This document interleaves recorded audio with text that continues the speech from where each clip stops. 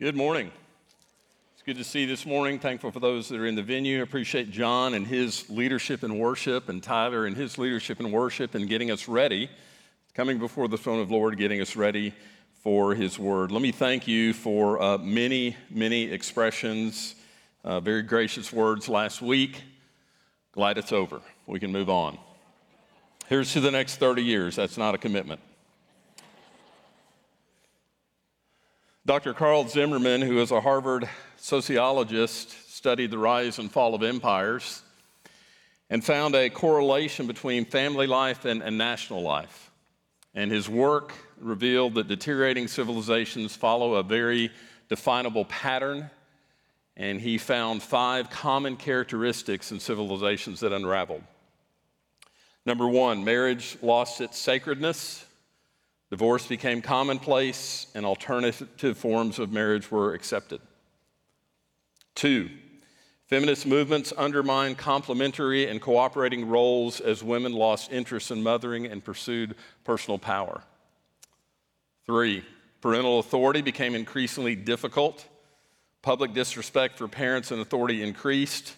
Delinquency and promiscuity became more commonplace. 4th, adultery was celebrated, not punished. People who broke their marriage vow were admired. And then 5th, there was an increased tolerance for incestuous and homosexual sex, with an increase in sex-related crimes. Now, Zimmerman wrote those observations in 1947. He wrote them about other civilizations, but it sure seems that his definable pattern was a thoroughly accurate prognostication of life in the United States in the 21st century. We're there. We are so far down the slippery slope, the best we can hope for is delay, but there will certainly be no recovery. And while we can't change the course of our nation, God's word does tell us how we should live, how we should protect our homes, how we can protect our own little civilizations from destruction. We're in Genesis 19 this morning. It's a very dark chapter. It reveals some of mankind's worst qualities. And as much as I would like to skip over this bit of history, God preserved this account for us. There's something to be learned here. I thought this week of Paul's words in Romans chapter 15 and verse 4, whatever was written in the former days was written for our instruction. And I want to assure you, if you're a parent here in the venue, you have children in the room, I will be as cautious as possible. But the wretched behavior in Genesis 19 is reflective of our nation today. And it should outrage and sicken us. Genesis chapter 19, let me read the first 14 verses. We're going to cover all the way through verse 29 of this chapter, so I'll encourage you to keep your Bibles open as we walk through that verse by verse. Genesis 19, verse 1. The 2 angels came to Sodom in the evening, and Lot was sitting in the gate of Sodom. When Lot saw them, he rose to meet them and bowed himself with his face to the earth and said, "My lords, please turn aside to your servant's house and spend the night and wash your feet. Then you may rise up early and go on your way." They said, "No, we will spend the night in the town square." But he pressed them strongly, so they turned aside to him and entered his house. And he made them a feast and baked unleavened bread, and they ate.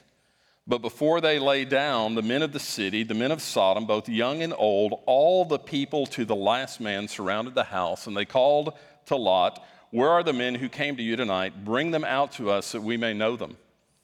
Lot went out to the men at the entrance, shut the door after him, and said, "I beg you, my brothers, do not act so wickedly. Behold, I have 2 daughters who have not known any man. Let me bring them out to you and do to them as you please. Only do nothing to these men, for they have come under the shelter of my roof." But they said, "Stand back." And they said, "This fellow came to sojourn, and he has now become the judge. Now we will deal worse with you than with them." Then they pressed hard against the man Lot and drew near to break the door down. But the men reached out their hands and brought Lot into the house with them and shut the door.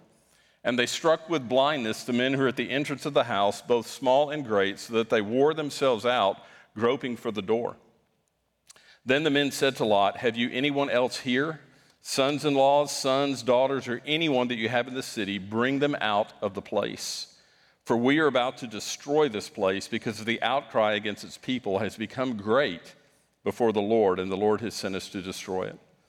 So Lot went out and said to his sons-in-law who were to marry his daughters, "Up, get out of this place, for the Lord is about to destroy the city." But he seemed to his son-in-laws to be jesting. I'm not sure what word best describes the cities of Sodom and Gomorrah. There are several words, none of them very nice. I guess I would choose the word cesspool because of all the filth that overflowed from these cities and contaminated everything and everyone around them. These two cities were an economic hub. There was a lot of wealth. There was beautiful architecture. There was art. But the beauty of the two cities was just a thin veneer over a very ugly underbelly. They were notorious for their depravity, their immorality.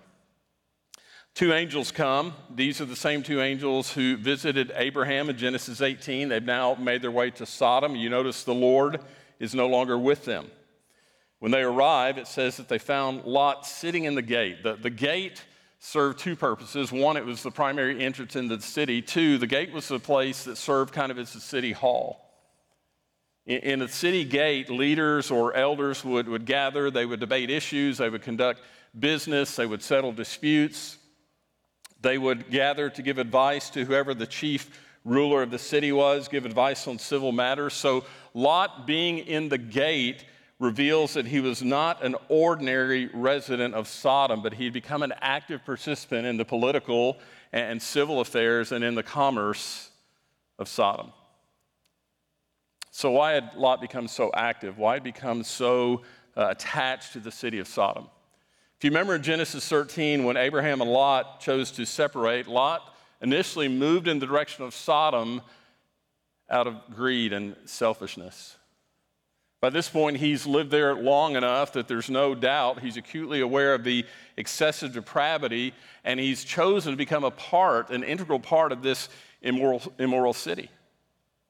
Why does he stay?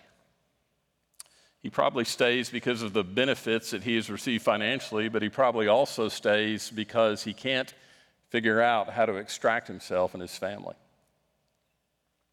Before we completely write off Lot is godless, let me mention in the New Testament in 2 Peter, we read these words about Lot. Lot was a righteous man who was distressed by the depraved conduct of the lawless. Living among them day after day, he was tormented in his righteous soul by the low deeds he saw and heard. It's good to know that the godless activity in Sodom bothered him.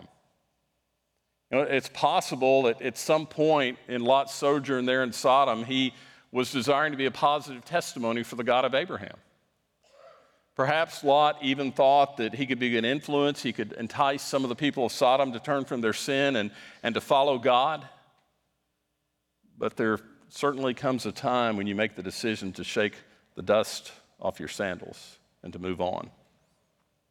The angels come, it says in verse 1. They're still in human form like they were when they visited Abraham.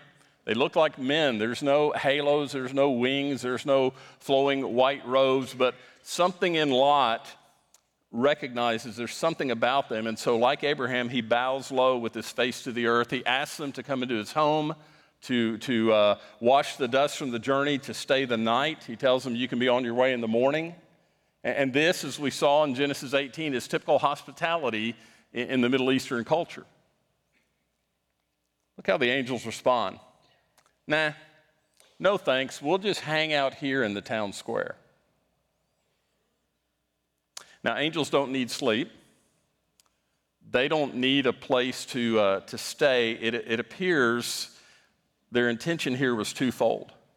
One is they're going to test Lot.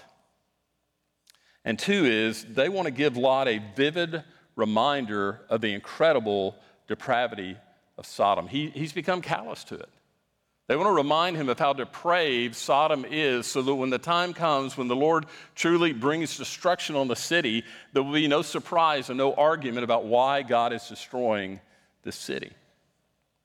And Lot knows the city well. In most cities, a stranger could spend the night in the town square and be perfectly safe, but not in Sodom. I imagine when Lot heard that these two men were planning to spend the night in the town square, it kind of panicked him. And so he appeals and he prevails, and they come to his house and he feeds them. But verse 4 says, before they lay down, the men of the city, both young and old, all the people to the last man surrounded the house. Look again at that description of who surrounded the house. Young, the men of the city, young and old, all the people to the last man of the city. Everyone was guilty. There aren't even going to be 10 righteous people in the city. Sodom is in complete rebellion and sinful depravity.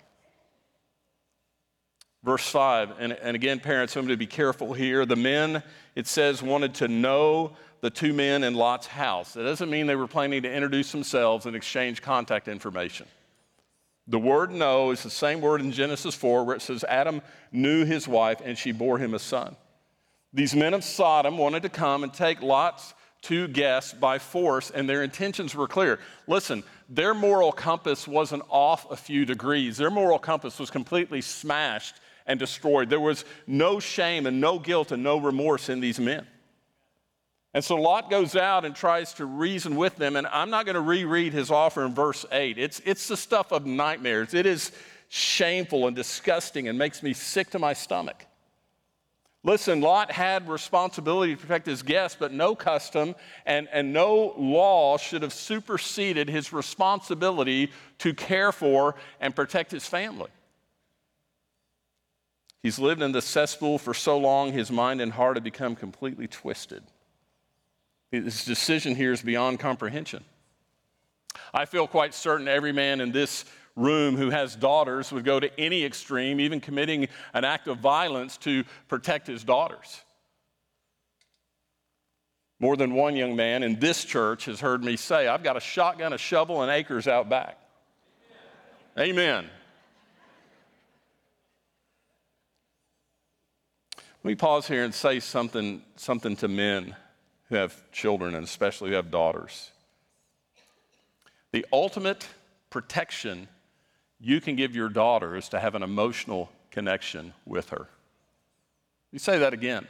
The ultimate protection you can give your daughter is to have an emotional connection with her. See, guys, when our girls get older, when they get into preteen years and older, we kind of get, we don't know what to do. We don't know how to hug. We don't know how to speak. Your daughter needs to get her self-esteem and her value from her daddy, not from some young boy who's up to who knows what. He doesn't need to be speaking sweet nothings in her ear. You need to be speaking sweet somethings in her ear. She needs you as her dad. You've got to be fully involved in every aspect of her life. You need to be an example of purity, of upstanding godly character. See, men, when we're an example of purity and upstanding godly character, it raises the bar for what they expect to find in a husband. More than anything else, you need to be suspicious of absolutely every boy that ever comes over to your house. Lot's ready to throw his daughter to the wolves, but the wolves have no interest in women. And notice, Lot pleads with them not to do this wicked thing. His plea not to do evil not only falls on deaf ears, but they are angry at Lot, calling their behavior wicked. They want to hurt him. And can I tell you, in our current climate, it's becoming more and more common that a person is threatened with bodily harm for calling evil, evil. I shared with you some time back, you may remember, that my youngest daughter has decided that I'm going to get shot one day. Now, she appreciates my stance on biblical issues like homosexuality and abortion and other things. She appreciates that stance, but she's afraid I'm going to get shot one day. And I laughed when she told me that and told her, man, what a way to go. You see, you know what I think about? I think about Jesus' words in Matthew, don't fear the one who can kill the body, fear the one who can destroy both the body and the soul. I'm much more fearful of God than I am of men. And so I'm going to say what's true and what's right, regardless of the threat. The angels quickly pull Lot into the house. They shut the door. They strike all those men with blindness. You know, you'd think if you were struck with blindness, that would get your attention, right? You'd think if suddenly you were struck with blindness, you'd stop what you're doing and run. Well, maybe you wouldn't run away. You'd get away somehow, right? But look what it says about these men in verse 11. After being struck with blindness, it says, they wore themselves out groping for the door. When you've gone far enough down sin's path, nothing gets your attention. When you've gone far enough down sin's path, you are so overcome with the lust to sin that your mind and heart are completely overruled by your desire to do evil. If Lot didn't know it before, at this point, the true nature of the city has been revealed. There is no doubt that the judgment of God on Sodom and Gomorrah and the surrounding area, no doubt that his judgment is just. In verses 12 through 14, you see the sense of urgency. The angels tell Lot to round up his family, anyone that is important to him, and they need to move quickly because destruction is coming. Well, other than those in his house, the scripture mentions that Lot has 2 sons-in-law. They're not yet married, but they're engaged to his daughters. You know, I read that, and that begged the question for me, how in the world did Lot find 2 men in Sodom that he would give his daughters to? Men, you need to be involved in that. If some young punk comes into your house and asks for the hand of your daughter, you better do a lot of research and a lot of work before you give your daughter to that man. What character qualities, what sin did Lot have to overlook? What compromise did he have to make to give his daughters to 2 men of Sodom? Verse 14 says that the son-in-laws thought he was joking. Lot goes to these 2 young men and he tells them that God has revealed to him that the city is going to be destroyed. I think they probably found it hard to believe that Lot had any kind of relationship with God, much less a relationship close enough that God would reveal his plans to Lot. And so they laughed. Verses 15 and 16, you need to follow with me now. We haven't read past 14. Verses 15 and 16, the angels are urging Lot to get going. Listen, you wouldn't have to tell me twice. But Lot lingers, he delays. We don't know why. Maybe he's wondering, is God really going to destroy all this, all these people? Maybe he's lingering because he's looking around at all that he is going to lose. But it says the angels grab Lot and his family. No, he says they seize, they grab Lot and his family by the hand and they drag them to the edge of the city. Why did God do that? Why did he even, if Lot was going to linger and Lot was going to question, why didn't he just leave him there to be destroyed? Verse 16 says that God was acting with mercy. He didn't have to spare Lot, but he was being merciful and he was being gracious. And they're taking his mercy for granted. They're weighing God's mercy against their comfortable life. They're deciding what was more valuable to them. So they're just dragging their feet. God is certainly a lot more patient with Lot than I would have been. Look in verses 18 through 22. Not only is Lot taking his sweet time obeying the evacuation order, but in verses 18 through 22, he wants to change the plan of escape.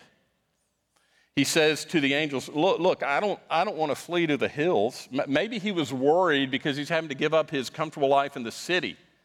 He's become so entrenched in the affluence and the comfort that he delays his departure. Now he's worried about the hardship of living in the hills, of living in the wilderness. So he asks them for permission to go to another city. And I don't know why, but God again is gracious and he allows that.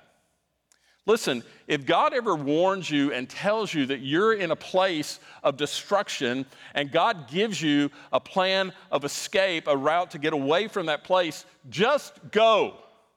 Just go. Don't question his commands. God is omniscient. He knows more than you. He knows better than you. If God says go, get out of this, this is going to destroy you, just go. Take God seriously.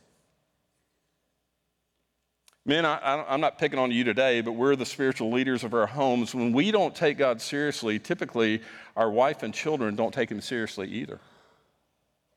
Look what happens. Lot and his wife and daughters finally get to Zoar, the little city that God agreed to spare. And immediately God begins to destroy Sodom and Gomorrah and all the cities in the valley. It says that sulfur and fire destroyed everything, every inhabitant, everything that grew on the ground, everything in the area was completely annihilated. Look at verse 17, the instruction to flee. Look at this directive that was part of the instruction to flee. Don't look back. They weren't to look back on what had been left behind. There's nothing back there for them, no relationships, no possessions, nothing. But Lot's wife didn't take God seriously. She longed for what had been left behind in Sodom. She'd been reluctant to leave. She was bonded to her neighbors. She didn't want to give up her stuff and her status. And with that backwards glance, she doomed herself. Verse 26 tells us that she turned into a pillar of salt. And so the destruction ends the next morning. We see in verse 29 Abraham's view the next morning. Verse 29 clarifies God remembered Abraham. Doesn't mean he forgot him. It means Abraham was on his mind. And God spared Lot because of Abraham, because of his covenant relationship with a man that he declared to be righteous because of his faith. Now, as within any narrative of Scripture, this story is not just for our entertainment. It's here for a reason. Genesis 19 is a warning regarding God's vengeance and his judgment of sin. Now, if you're here this morning and you haven't been around here very long and you don't know me well, let me just say I don't go looking for hot buttons to push. I don't look to pick fights. But on the other hand, I don't shy away from certain biblical issues or passages because they are controversial. And I'll assure you, if the truth offends you, there are plenty of churches right here in our area that will protect you from the truth. And in a sin-plagued society, the Bible is controversial and the message is offensive to some. But as a pastor, I have the responsibility before God to handle the Word of God correctly, and I will stand before Him one day and give account, and I will not shy away from the truth, no matter how unpopular. That being said, I'm sure there was, at this point, a great variety of sin in Sodom, but in the account here of Genesis, it makes it very clear that the homosexual lust and behavior brought the severest judgment you see on a city in Scripture. Now, to be clear, every one of us are sinners. And we're all worthy of divine vengeance. We're all worthy of judgment. Sin is sin before the Lord. The penalty for sin, Scripture says, is death. That's for any sin. You know, we like to grade or we like to rank sins to feel good about ourselves because we can compare ourselves to someone else and saying, oh, well, the sin I committed is not as great as the sin he committed or the sins that she has committed. The only comparison any of us need to make is to Christ. And Christ was perfect and he was sinless and we are not. We need the forgiveness of Christ so that God is able to look at us through that lens of what Christ did for us on the cross. Because of Christ, God is able to look at us and declare us to be righteous because we stand in the righteousness of Christ. For that to happen, we have to repent of sin. We're all sinners. Scripture's clear that sin is wretched, and in the eyes of God, it is punishable by death. All sin. But we have to ask the question, why does God's word speak in a much stronger tone about the sin of homosexuality? You know, God has condemned homosexuality throughout Scripture, through every age. Here in Genesis 19, the age of the patriarchs, God clearly condemns it. In the law of Moses, in the time of the law, the period of the law, the age of the law, Leviticus 18 and 20, God condemns it. In the period of the prophets, Ezekiel 16, God condemns it. In the New Testament, Romans 1, 1 Corinthians 6, Jude 7 and 8, God condemns it. You know, the primary New Testament passage in dealing with homosexuality is Romans 1. And if you look at Romans 1, there's an extensive, but not exhaustive, an extensive list of sins: evil, greed, depravity, envy, murder, deceit, disobedience to parents, hating God. And that's just to name a few. But in that same passage in Romans 1, Paul spends extra words and extra time really singling out, being very clear about the sin of homosexuality. It's in verses 26 and 27 of Romans chapter 1. Why is that? Homosexuality is the worst earthly expression of man's fallenness. Every sin in our lives demonstrates we're fallen, but this particular sin is the worst earthly expression of our fallenness. So why do you say that? Well, it's an absolute, complete rejection of God's created order and design. It's total rebellion against the Creator. It's saying to God, well, your design is flawed and your purpose for mankind is senseless. It's a creature putting himself above Creator, usurping the will and usurping the plan of the Creator. You know, the amazing thing, and you know this is true in our day and in our age, although Scripture is very clear, those who wish to justify their sin will twist the Scripture.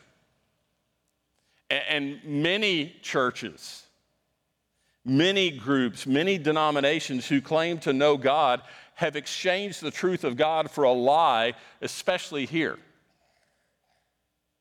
Let's just remember the created order of God. Genesis chapter 1, verse 27. So God created man, and the word there would mean mankind, in his own image. In the image of God, he created him. Now look at this. Male and female, he created them. This is a very clear, totally accurate translation from the Hebrew. He created mankind. And then he created two types of mankind. The Hebrew word zacher is male, and the Hebrew word nekeva is female. Those two types. God didn't create a third type. He's God. He created. He does what he wants. What he wanted was two types. This is divine creation. In verse 28, after he created them, what did he tell them? Go be fruitful, multiply, fill the earth. Two men can't do that. Two women can't do that. Genesis 2:24, creation account. He said they were to become one flesh. A man and a woman are anatomically designed to become one flesh. Think about this. I never thought about this before this week. You know, the greatest indication of the one flesh design is the product, a child. Two come together, and what do they create? They create one flesh. You know, one of the most prevalent, while we're talking about creation, one of the most prevalent explanations for homosexual behavior today as well, it's genetic. There's just a predisposition wired in certain people. They didn't choose it. They can't help it. They certainly shouldn't be held responsible. Listen, I don't care what you've heard or read, that lie has never been and will never be proven scientifically. It is a lie. It is an attempt to usurp the spiritual authority of God. Now, what does that have to do with what I said about creation? Well, let's think about this. When God created man, if you read the account in Genesis, when God created man, he declared all of creation what? Very good.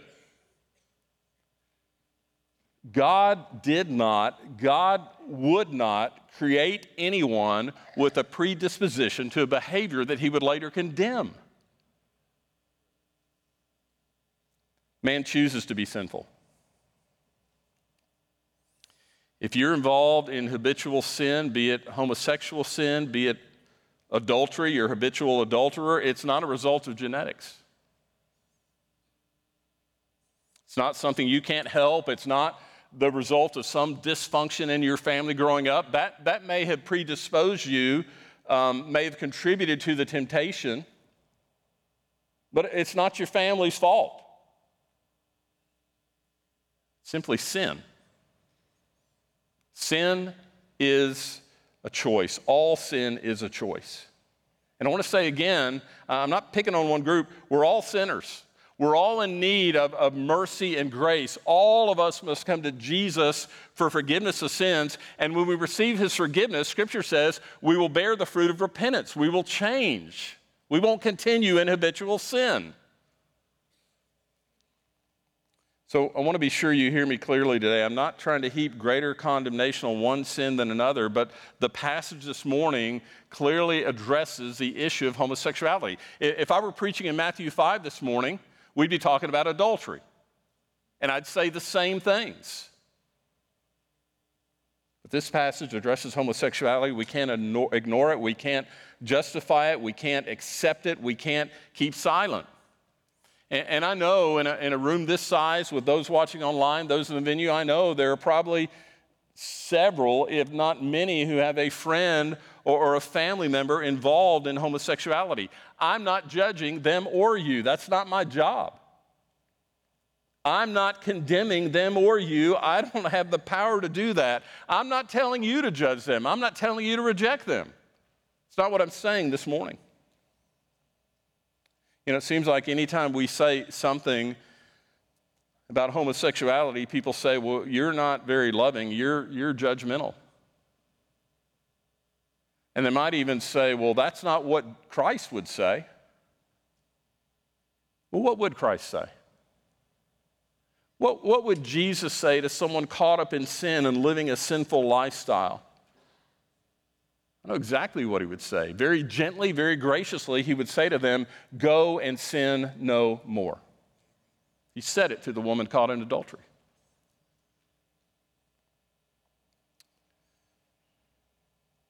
I suppose it'd be loving to not tell someone who is in sin that has heard that God is a God of love. I suppose it'd be really loving not to tell them that God is also a God of holiness and justice. I suppose it'd be loving to allow someone to go on in their sin and not tell them that God calls us to repent. Listen, I'm not talking, and you've seen this happen, I'm not talking about screaming at people. I'm not talking about calling them names. I'm not talking about calling down curses on them. But I'm also not talking about watching people silently self-destruct because we're worried about offending them. That's not loving.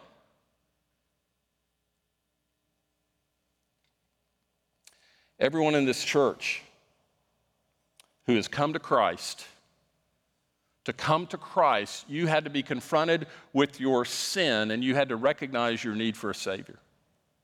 You can't come to Christ if you don't recognize you're a sinner. You can't come to Christ if you don't recognize your need for a Savior. And I realize I actually told our staff this morning to really be in prayer. I also told them to pay attention this morning like they never have before, because I told them it's very likely that I'm going to be misquoted. Someone's going to hear something I didn't say. I realize it's very possible this morning that some of you have been offended and you've tuned me out. Would you just tune back in just for a moment? We are not homophobic around here. We don't hate anyone regardless of their sin.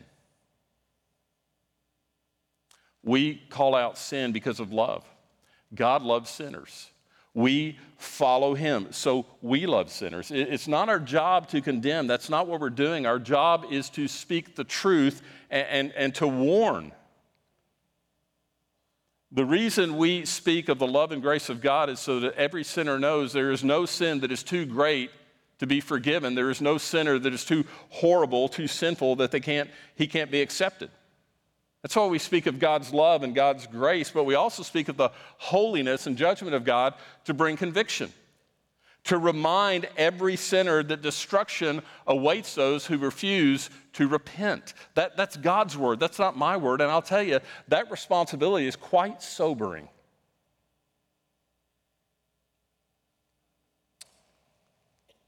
If you're living in sin today, any sin,